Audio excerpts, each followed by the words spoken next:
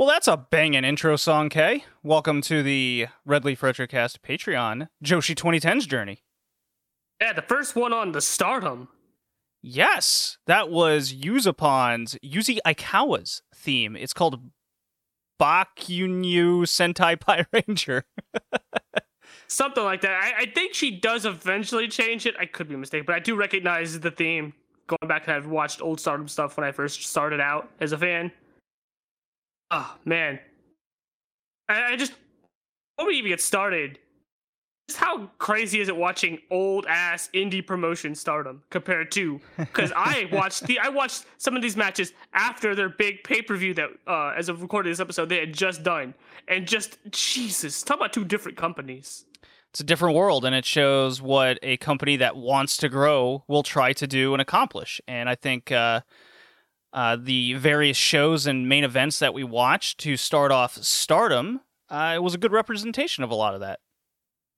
Yeah, we watched their very first show and a few, select matches, right? And first show is always wild. It's not my first time watching it. It's my third time going back to watch it. And it's just always just so wild at how bare bones everything is. Even at the time when I was watching it in 2018, 2019, it just felt so distant. It was kind of crazy. Well, I have a confession to make, but before I make said confession, I must say, if you're listening to this on the Big Egg Joshi podcast for free, and you enjoy what you're about to hear, I encourage listening to the past episodes so you can learn along with us and gain our perspective and insight over what we do and don't know. Head on over to the Red Leaf Retrocast proper.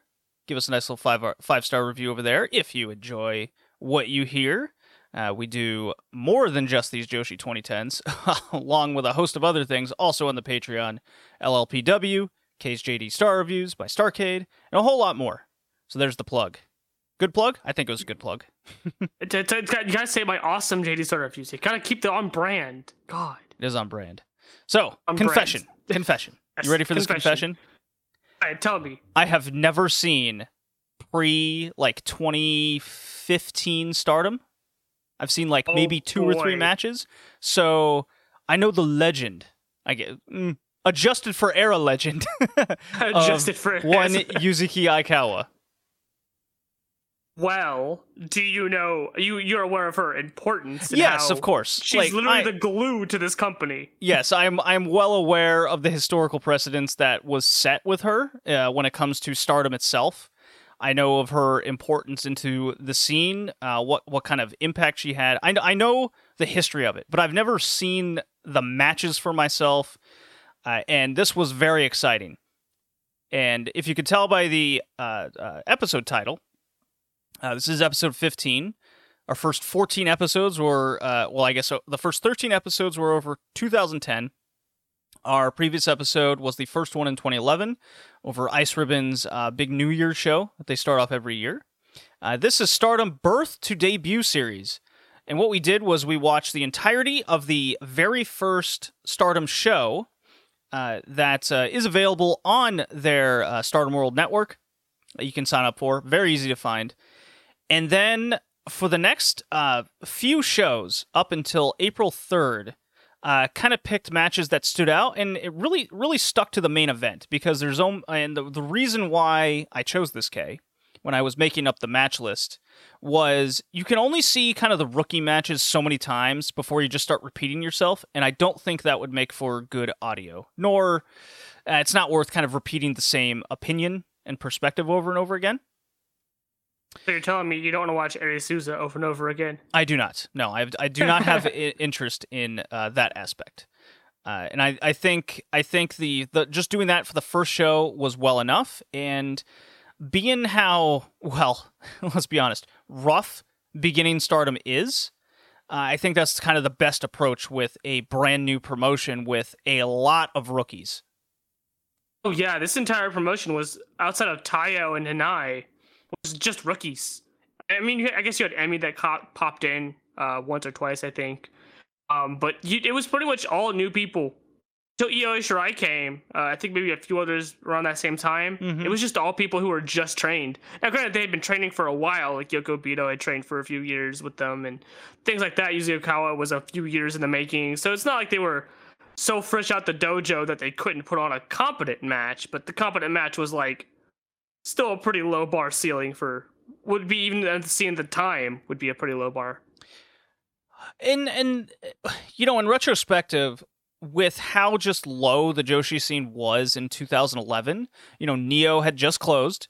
Ice Ribbon is just kind of getting their feet wet with a lot of their own rookies and people that are a couple years in, so they're not making any major grounds. Although they are laying a great base foundation over the last 4 to 5 years of what they're able to do. Sendai is doing nothing. Let's see. What are some? Yeah, Oz Academy is the old people promotion. Just to name a few. So, with Stardom starting at the very ground floor during an era like this, not the worst thing in the world. No, but I'll say this about 2011. I think this year is defined by the start of what would become to know of the Joshi scene modern day. How so? Because because 2011 is the last year Ice Ribbon has Emi Sakura. Also start laying down the foundation for Tsukasa's takeover and Hikaru Shida's takeover, right? And that's pretty much what shapes Ice Ribbon to pretty much what it is now, right? It's when we get into 2012, more 2013, 2014, we'll be seeing Ice Ribbon more or less kind of like it is now, maybe at the same high work rate just yet, but pretty much the formula would have been set. Stardom starts up, right? And it becomes, it's the biggest women's promotion, the second biggest promotion in Japan, arguably, right now, right?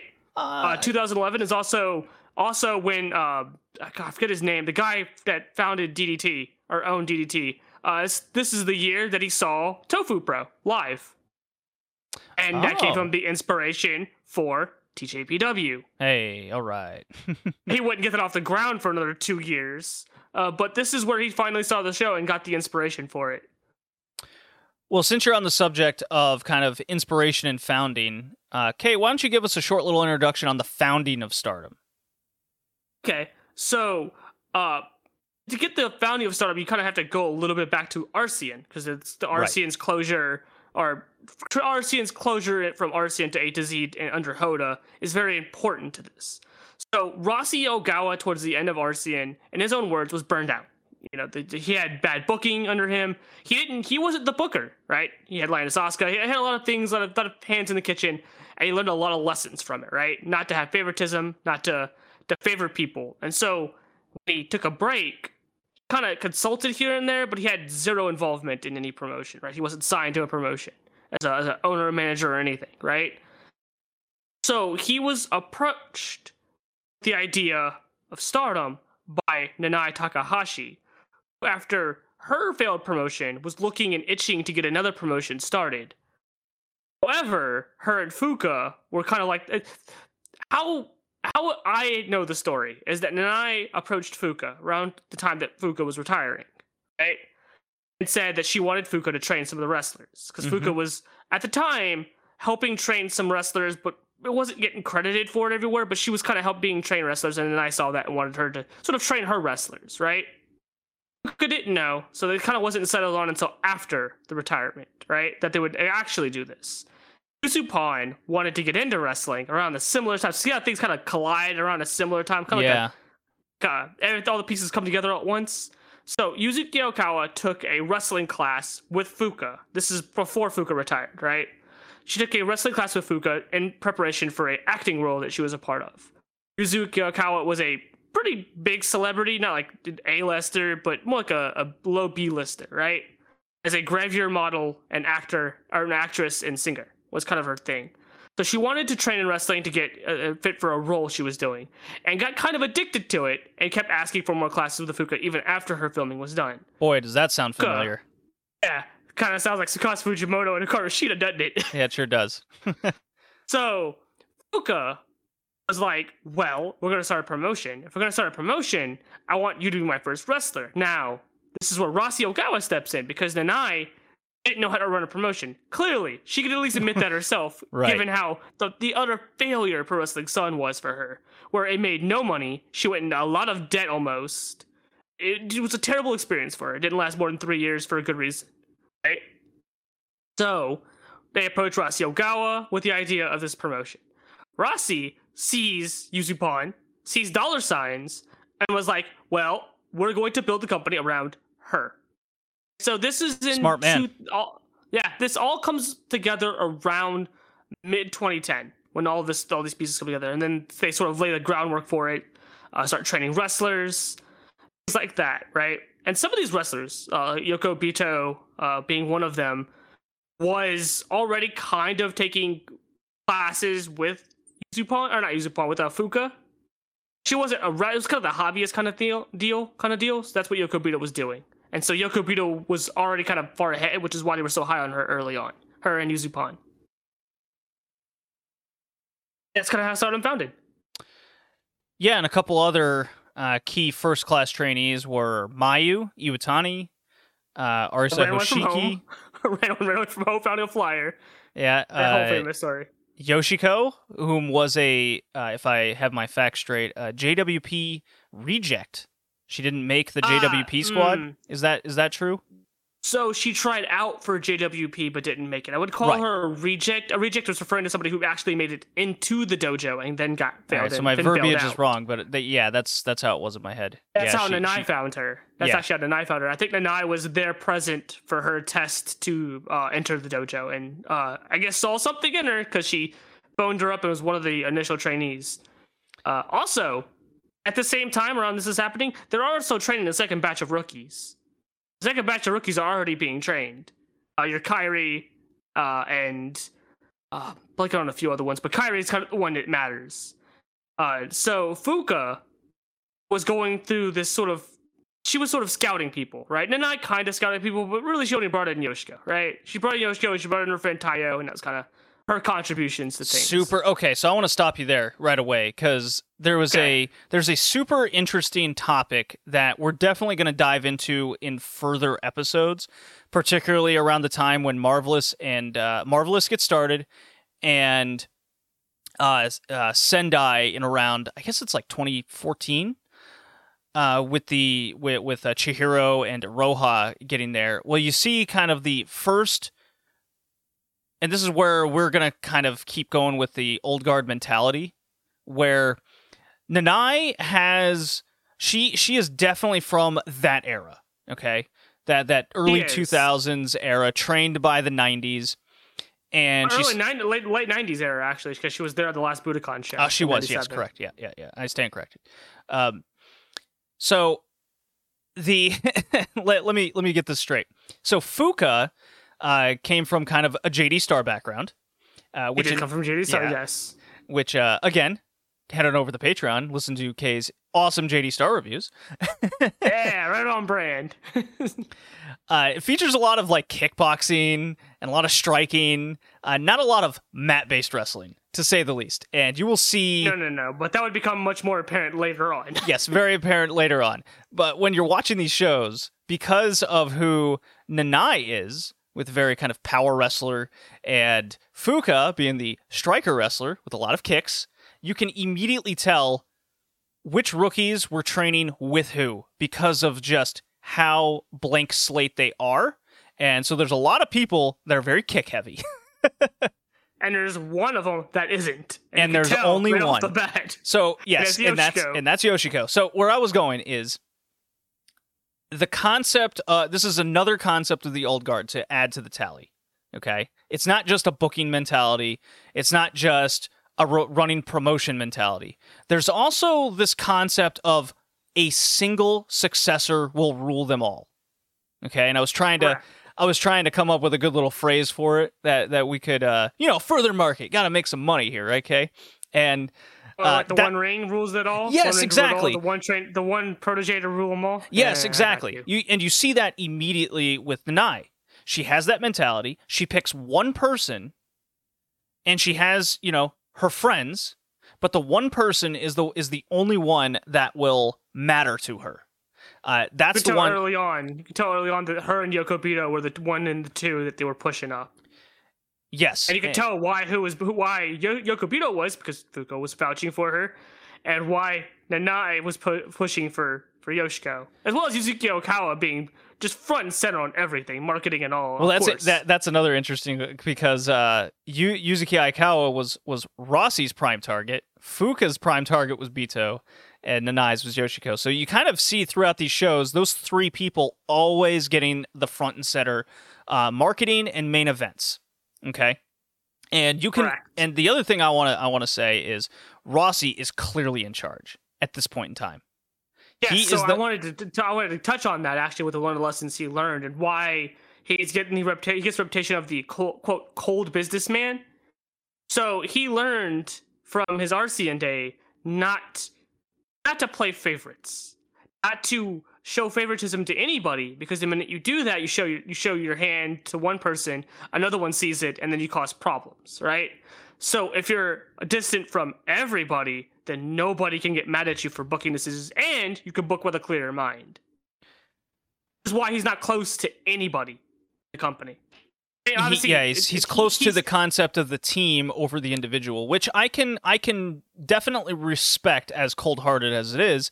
It's unnecessary. Over the years, that's lightened up. It's come to light more with like Hana's situation and everything that he did. There were people that he would take out to eat and hang out with, and he enjoyed their company and wanted to almost be a father figure to some of them.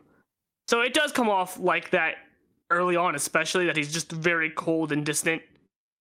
But he's for a good reason, because he thought that was the only way he can make things succeed this time around. And you almost think it's a necessary evil, and we'll definitely talk more and more about Rossi and his booking playbook, and that is another aspect of what I want to start diving further into is booking playbooks of promotions. It's a very fascinating thing I've been really paying attention to in my fandom the last number of years. Because I've watched so many different companies and try to learn like what makes these bookers and card makers tick. Like, why do they do this the way they do? And running back to Nanai and Yoshiko, it's going to be something to definitely start paying attention to as the months and years go on with especially these two. As we know, there's a certain incident that we'll get to in time. But this is not the time to talk about that. What I think is more important to talk about is that concept of a single protege will rule them all, and no one else matters, and how detrimental that is to building a promotion and building other wrestlers, and more or less building a legacy, and how much it does do damage to everyone around you, which is a very fascinating thing. Am I saying that it's a be all end all? Like, could you find some positives in that? Yes. I think Marvelous is a good promotion in modern times where you go, okay, there are some positives there for sure, because of the training aspect, but the overall mentality of there's only one person on top, and that's the protege, is a concept to pay attention to. So let's get into. You kind of already mentioned the importance of Yuzuki Aikawa, one Yuzupon. She's essentially she's kind of the glue. Without her, Rossi said this, without her, this company doesn't exist. And I have to agree with that. Popularity and her want, which is this key here. She could have just phoned it in at any point and just went off of her celebrity status and not actually wrestled properly. But you could tell, and it's been documented, that she would wrestle until she's spitting up blood. Like, she wanted to be a wrestler because she felt if she was going to commit to this sort of lifestyle, this sort of profession, that she had to be all in. Otherwise, she's disgracing all of those who come before her, all those who come after. That's a lot of respect. Which is why, keynote here, she'd never held the red belt, was offered it several times, apparently, and refused it every time, because that is the belt for the main wrestlers. She is not a wrestler.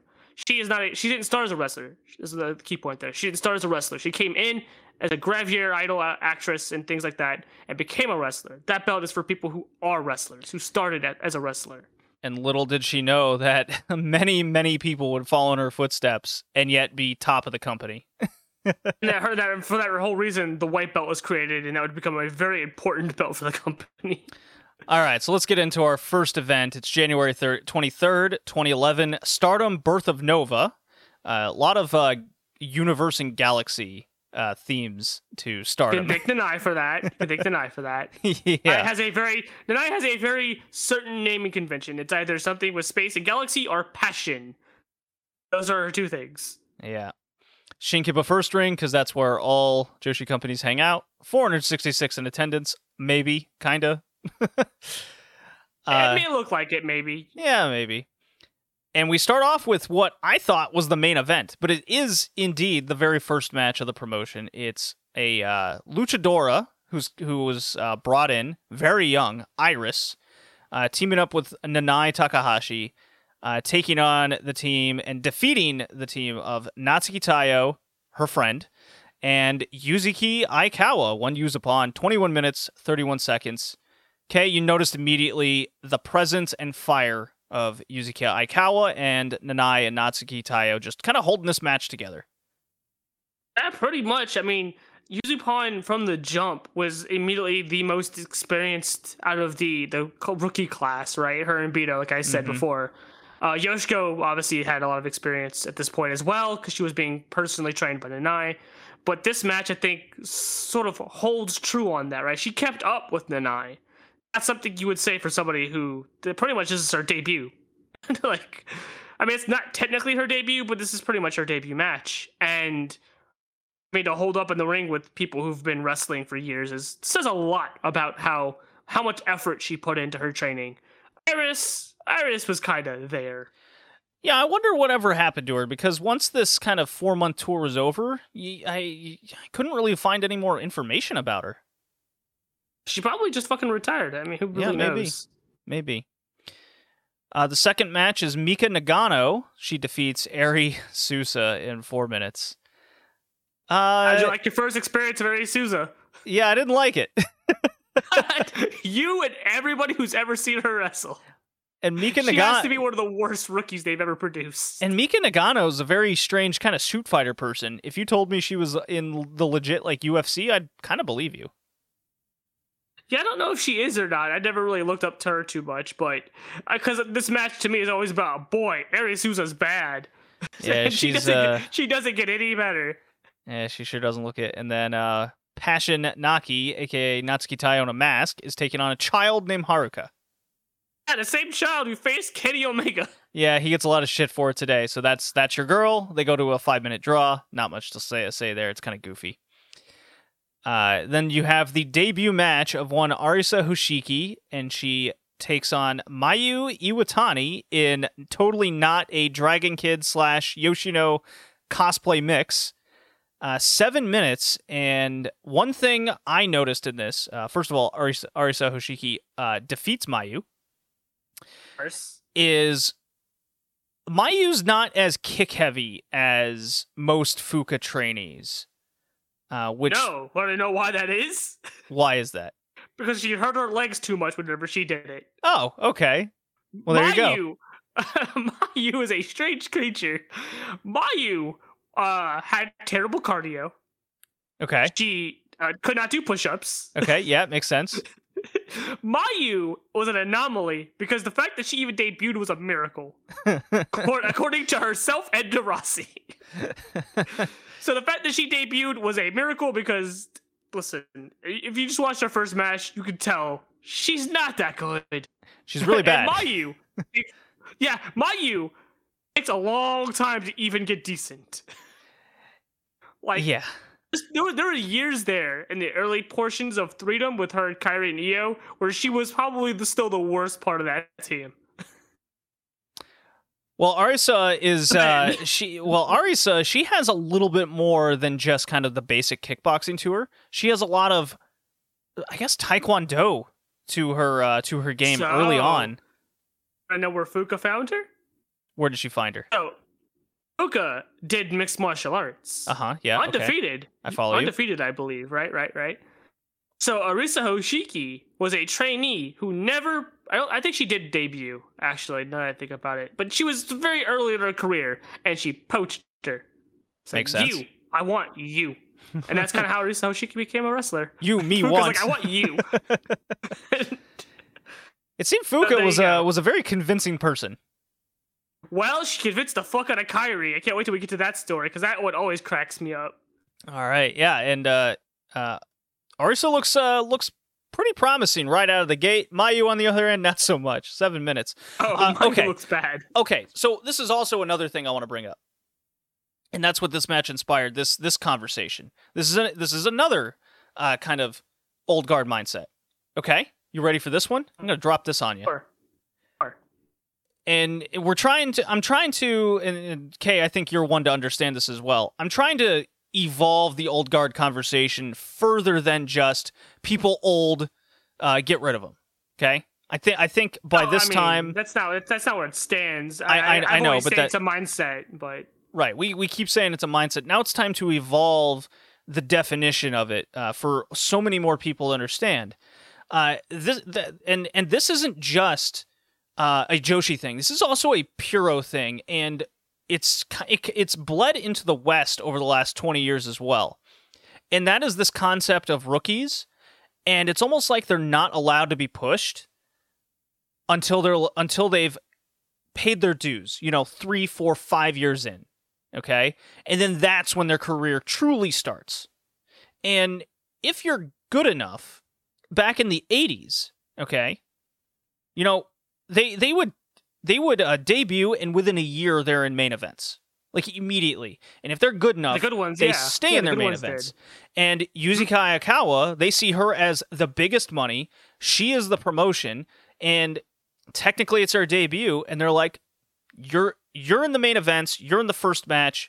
You're with the veterans. We're gonna make you stand out." That is such an '80s concept, and that is something that has been lost over time because of this old Puro guard Joshi mindset of you just have to pay your dues, and after so many years, now you can start up.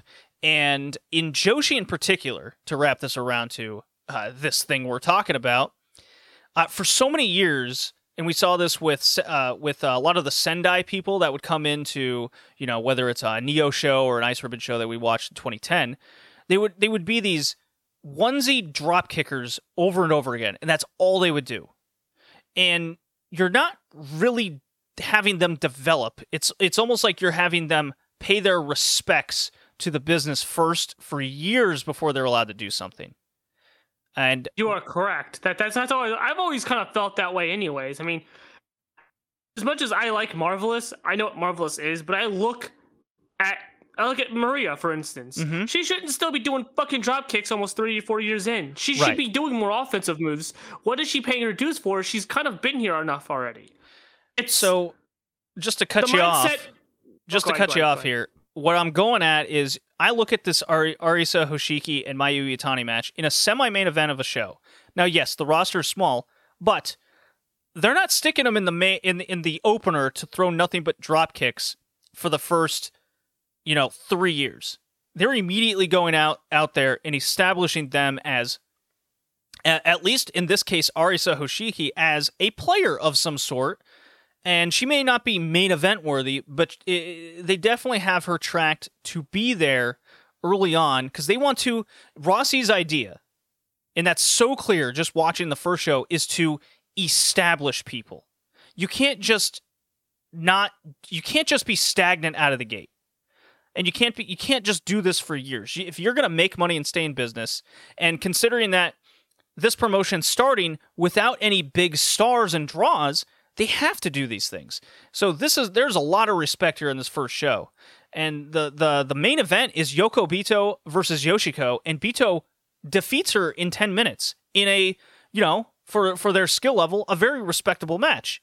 And that establishes essentially your top face rookie against your top heel rookie immediately. You have Fuka's top student and Nanai's top student, and Rossi gets his big push in the main event with the veterans.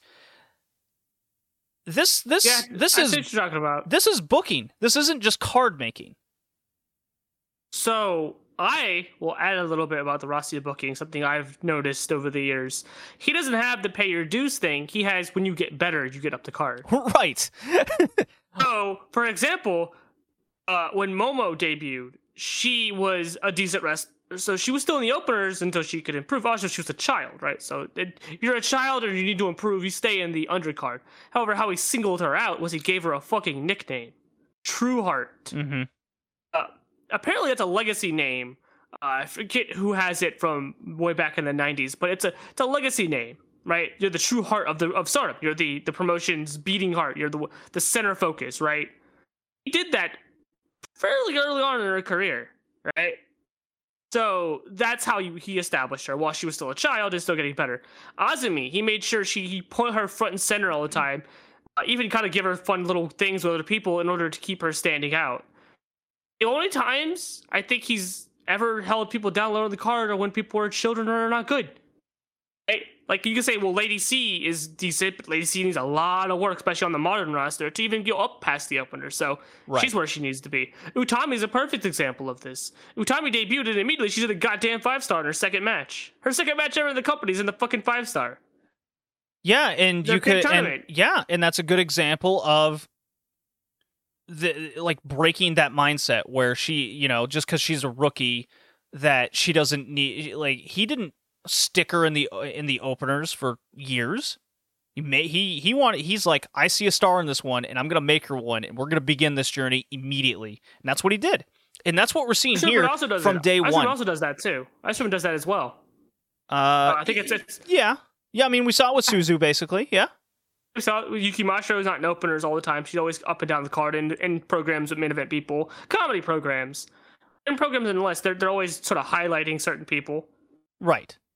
Yeah. It's a difference in mentality. You could tell which companies do that and which companies, like you said, are there to make you pay respect. And that's definitely a concept that needs to be broken in the modern times, unless you're fine with being an indie promotion. And I mean, New Japan does it all the time, though. They're the biggest Japanese promotion, and they got the Young Lion system. You're a Young Lion for however many years, and you don't do nothing. You can't be individual. You gotta wear black trunks. Yeah, that's they still have that mindset, and the only reason why they've been able to get away with it for this generation is because their company was in so dire straits that they basically started from scratch and had to do that. Their hand was forced. They weren't chosen. And now we're kind of seeing luckily they know how to make stars. That's been proven time and time again. So they do have the benefit of the doubt there. However, we're kind of getting off track, but you get the idea. Right. I was just pointing out that the biggest company in all of Japan does that, so other companies probably still feel like it's a worthy system. Yeah, luckily they do it. Yeah, luckily New Japan has a good habit of cycling in and around the card, so it's not detrimental to them by any means, but it's still a criticism nonetheless. And something Joshi companies just don't have the luxury with being able to be as profitable and have a pipeline for so many wrestlers. They don't have that luxury to dick around like that, to say the least. So again, I'm really, really happy with how this main event went. I'm not praising high work rate here or anything, but you go in with a couple rookies and Yoko Bito and Yoshiko going at it the way they did. I was impressed, gotta say. Right. And when we get to the next Yoko Bito match, I got a very interesting thing to point out that I caught on the mic when she was being introduced. Okay. So the next show was the debut series day 1, February 12th, 2011. Natsuki Tayo and Yoshiko defeat Iris and Yoko Bito in a tag match that went 14 minutes. Match focus here was Bito versus Yoshiko yet again, focusing on the fire of Bito. Yoshiko pins Bito via the mid-rope stiff as fuck senton. Bro. This thing is brutal looking. Oh, yeah. The fucking early Yoshiko was very stiff. I mean, she's still stiff when she does wrestle. It's kind of just the style that she has. Yeah, but you can definitely tell she's a much better worker in the modern era. Because this senton is just straight full weight on the poor girl. Yeah, poor Yoko Bito, but this is where I noticed, and it happens after the show too, and other announcements of her. She's being introduced as Super Ace. Yes. He's being introduced as Super Ace. This is obviously before Io Shirai showed up and became the actual ace of the company. But early on, you could tell both Rossi and Fuka wanted Yoko Bito to be the ace. They saw the world of potential in her, and you could just see just watching her. She has a certain level of charisma to her that draws people in, but she also has that same amount of baby face that you could do, because she's not so charismatic that she loses that ability to believe in her. She's not. She's got like that good in between. Is what I'm trying to get at, right? She has that good face of pain when she's getting her ass kicked by like Yoshiko here. Yeah. That makes you want to root for her. And she's But got she's she's got you some can tell. size to her too, compared to everybody else. She's tall. Yeah, Yeah. very tall. She's Thicker tall, limbs too. Her legs are thicker. Yeah, she's got some meat on them bones. So fun fact she got about some stiff Mike. kicks too. Maybe you forgot. Maybe I never told you this, but when I was going on big, just trying out all these promotions binge that I was. When I came across Stardom, it actually wasn't through like Io Shirai or anybody. It was just I found Stardom. I forget exactly how, but I think it was just through random Daily Motion YouTubes, and I was just looking up promotions that seemed to be interesting. And Yoko Bito was the first Joshi wrestler that caught my eye and got me into Stardom as a whole. And I was kind of just stuck on Stardom because a lot, of the era. Whether it was torrent sites or whatnot, other Joshi promotions were not getting put up on these things. So Yoko Bito was my first kind of wrestler I became a fan of in the Joshi universe. So it's funny that you say that. Obviously, Momo, I've said before, it was mine. But Bito was number 2. Hey, so all right. when I got into Stardom, she had just retired. Like, her merch was still up on Stardom's English shop, fresh retired. I didn't know this, obviously. I'm still very, very brand new.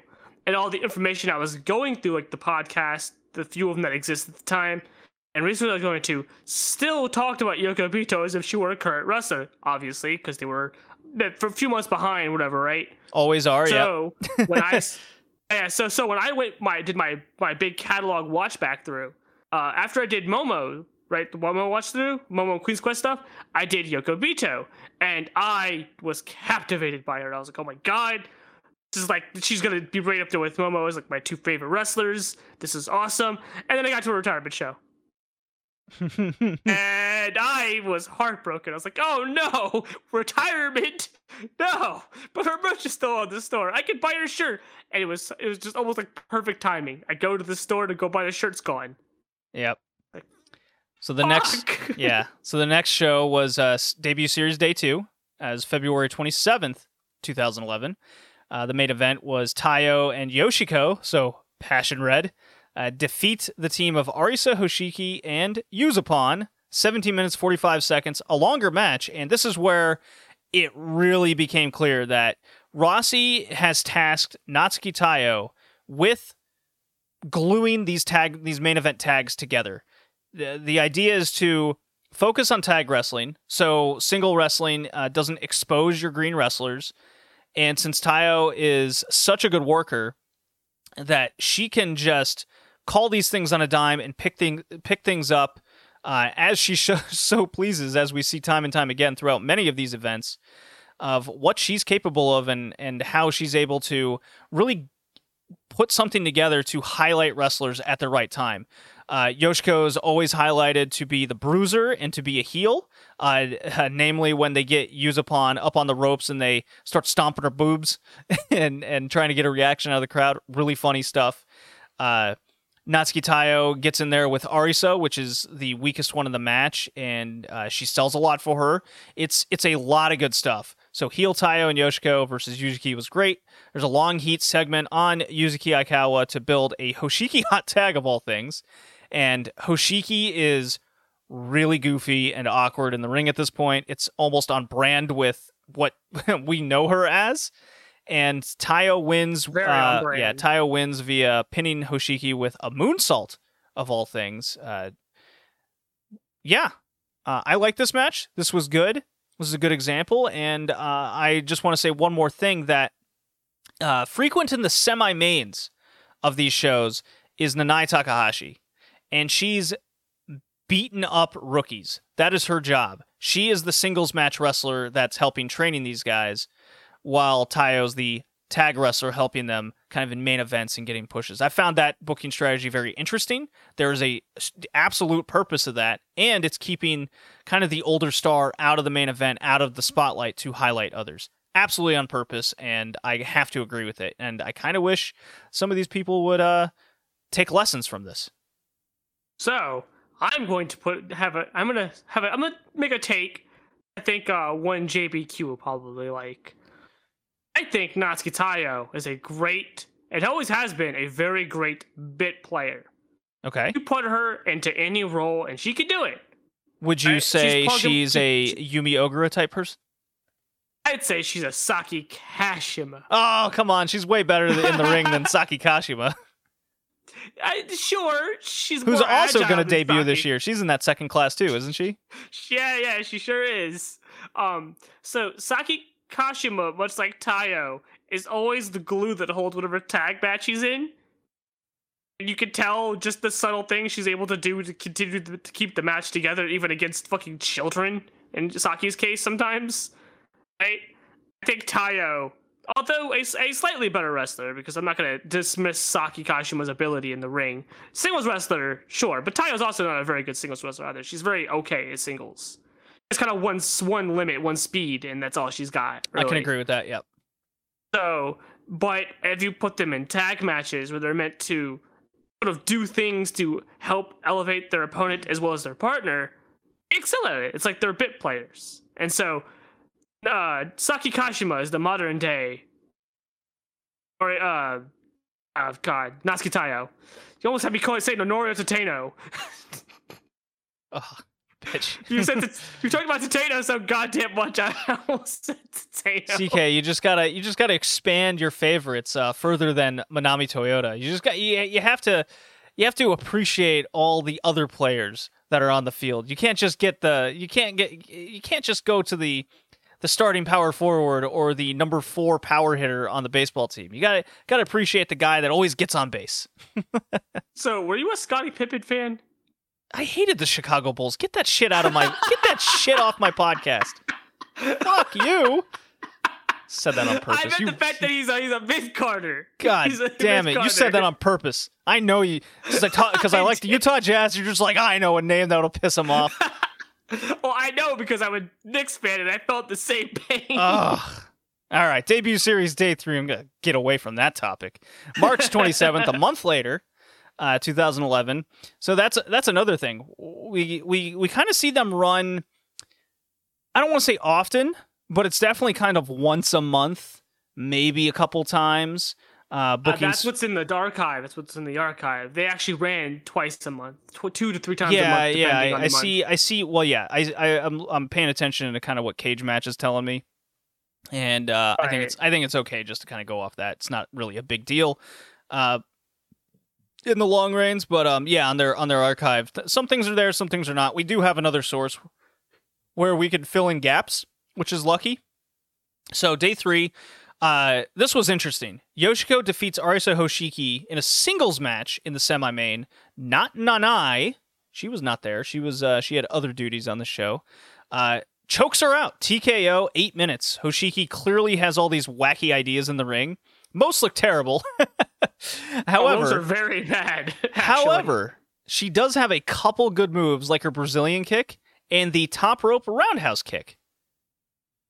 So one of these is a good move, and one of them is a move that I've never liked, and that's the Brazilian kick. It just looks phony.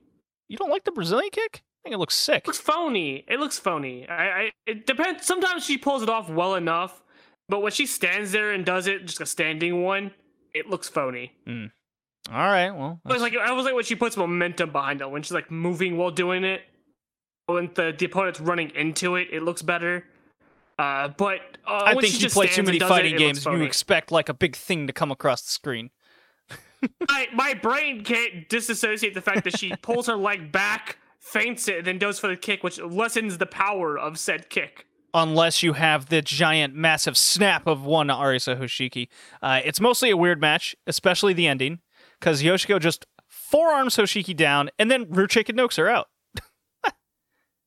Keeps the hold on. Ends. Now, this was like the heel defining performance because she keeps the hold on even after the bell and she's screaming, clearly establishing her as brute force killer in the ring, and absolutely succeeded because you heard some boos, you got some reaction, good stuff.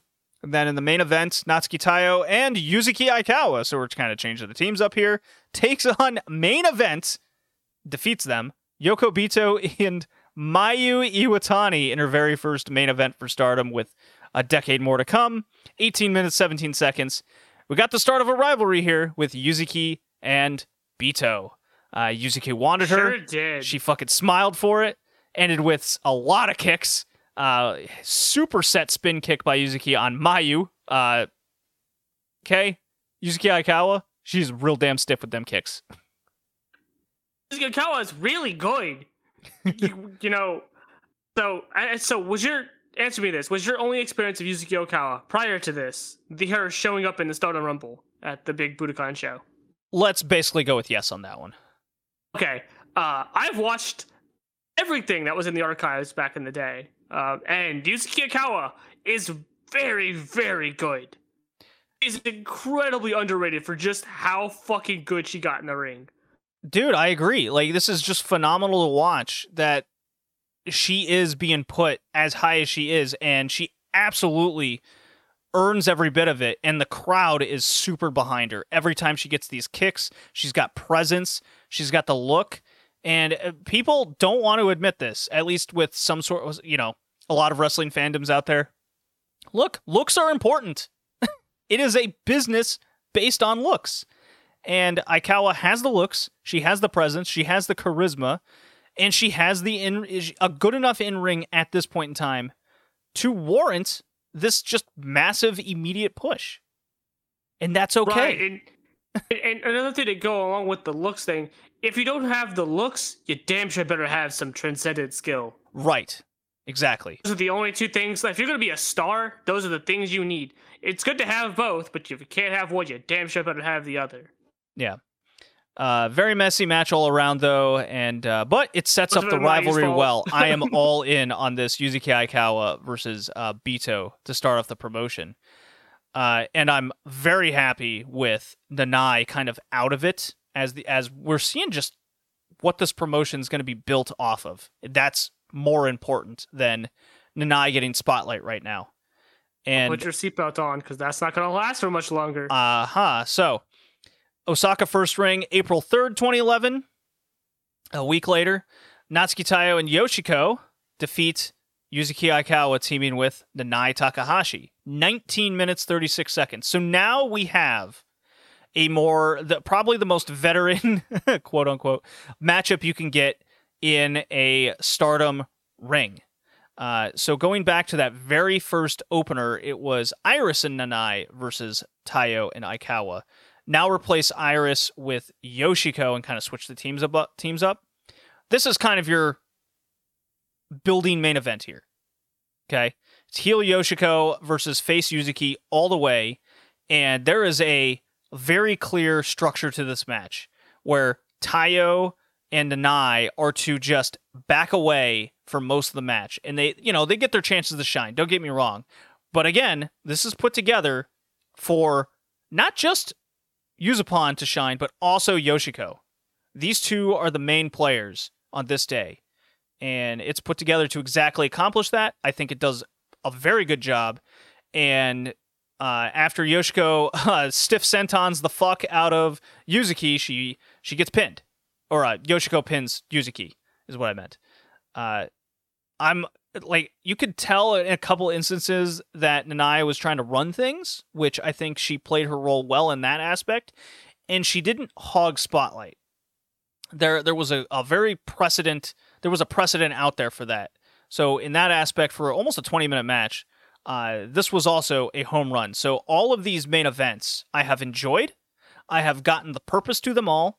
I see stars being made. The work rate's not high by any means, but I respect it, and I appreciate it for their skill level. This is a good 4-month start to Stardom. I've really enjoyed this. You say that only because we've watched the main events. If you go lower down the card, as much as the top, Stardom early on gave the reputation of good main event or good for the time main event. To skip the rest of the show. I think that's okay. You're not watching Aries Souza and an actual child wrestle. Right, but I think that's totally fine because that's what they're capable of, and they're not presenting themselves as more than that. They're doing what they can, and they're trying to build off of this just ground floor. And this is about the most you can do off it. And I can't really criticize anything they're really doing wrong at this point. No, because we're at the point now where the divide between what Nanai wants and what everyone else in there with the brain wants hasn't started yet. So Nanai's, like you said, Nanai's playing her role well. You'll find out eventually that this stayed the case because she wants the spotlight. She wants what her friends to have the spotlight. All about Nanai, and that's kind of what kids killing everything with her. Right, so this is her the promotion. I'm glad you brought that up because this is something we're going to see with a lot of promotions, okay? And I'm seeing this with LLPW, okay? When you have a smaller roster, there does come a time where you don't want your roster to get stale. They can only face each other so many times. So the need for gaijins, freelancers, and the like are very necessary when you're limited the way you are. Stardom right now is limited. Let's be honest here. It's a promotion starting from the ground floor. I must reiterate this until it's beaten into our heads that we have to temper expectations and we have to criticize something with an open mind with what they're capable of. And when egos aren't in play yet, it's definitely good right now. Now, when in the future, when we start seeing things unfold the way it is, because eventually they are going to have to go outside the promotion to, keep the card fresh, keep it from getting stale, because you don't want your audience to just get that mindset where it's like, and this is what indie promotions in America can't let happen, is you have your fans go, I can miss a show, and that's okay. You don't want that. As soon as you start getting that, then they trickle away, and you have a depleting audience over time. Sure, some new ones may come in and out, but eventually they trickle away. You can't have that. And the key factor to keeping them in the seats and getting even the slightest bit more over time is to keep it as fresh as possible with highlighting your homegrown players. That is when it gets dangerous on who these homegrown players. Rossi may not have his, he has his connections. Nanai has hers. Fuka has more of the recruiting side of it all. This trickle effect is going to be super interesting to follow Stardom for the next 4 years. It's super interesting, and one of the big players in 2011 is one Io Shirai. Super interesting. Yeah, so we haven't gotten to her yet. When she comes in, that's the game changer, I think, right there. When they get her to come in, because at the time, Triple Tails, which we'll probably end up watching their last ever Triple Tails show as a trio, was a pretty big deal within the scene, because for the short period of time that they existed, they sold a lot of merch. They were a draw at the time. Now, I mean, a lot of merch by 2010, 2011 standards, obviously. By modern standards, they sold a paltry amount. But those grab your DVDs and books and pictures and all that other stuff with them was very, very much sought after by people. As a result, they became very popular, we got booked more, and then Io dipped. And when we see her show up, it's a big deal. And I believe if America, they treat it like a big deal too. It's not just treated as some Joe Schmo that walked in. Good. So that's also important. Looking forward to it. No, I could be off on that, but I feel like I remember them making a big deal about it. Well, that's why watching a lot of these things in context is important. Learning about kind of the history of the key players, getting your blueprint together for context, and then developing your interpretation and opinion about it all. It's critical thinking, and that's what we're doing with Stardom. That's what we're about to do with a lot more promotions heading forward into 2011. Now that we have a full year's worth of complete context for a lot of these promotions, this is super fun. I'm having a good time going over this with you, Kay, and I'm looking forward to more. I just want to point out one more thing before we start wrapping things up a bit. You mentioned the connections thing, right? Now he has connections. Mm-hmm. Rossi has his connections. Rossi had almost zero wrestling connections at this point. Those bridges are burned. Right. With Aja. Right? With Aja and Arcia, they were burned. So where does that leave him? Away. But he had a lot of business connection at the time. Because, like I had said, he was a consultant for Joshi Promotions, which meant he rubbed shoulders with some business people at the same time, people that were funding the promotions or helping run the promotions. So he knew people, and so he knew how to kind of get things smoothened out in terms of booking a venue, things like that. So that was kind of the expertise that they wanted when they brought him, when they asked for him, was they wanted a booker man, right? Because then they were, I don't think Nanae, no one was going to agree to it if Nanae had the book. I think that was sort of the general consensus. Now, I don't know, obviously I wasn't there for the discussion, but given the fact that they brought Rossi in when he wasn't kind of part of the original discussion, right off the bat, it was kind of Fuka and Nanae. I think that says a lot to the fact that I think it was like Fuka's like, hey, you're not booking this though. I saw what you did with Sun, and that promotion didn't last but 3 years. That's a short period of time for a promotion to live. So I think that was also part of it. All right. Our next episode, I don't have it in front of me. I think it's another Ice Ribbon show. Hey, be happy, pro wrestling. Be happy, pro wrestling. See you next time. See ya.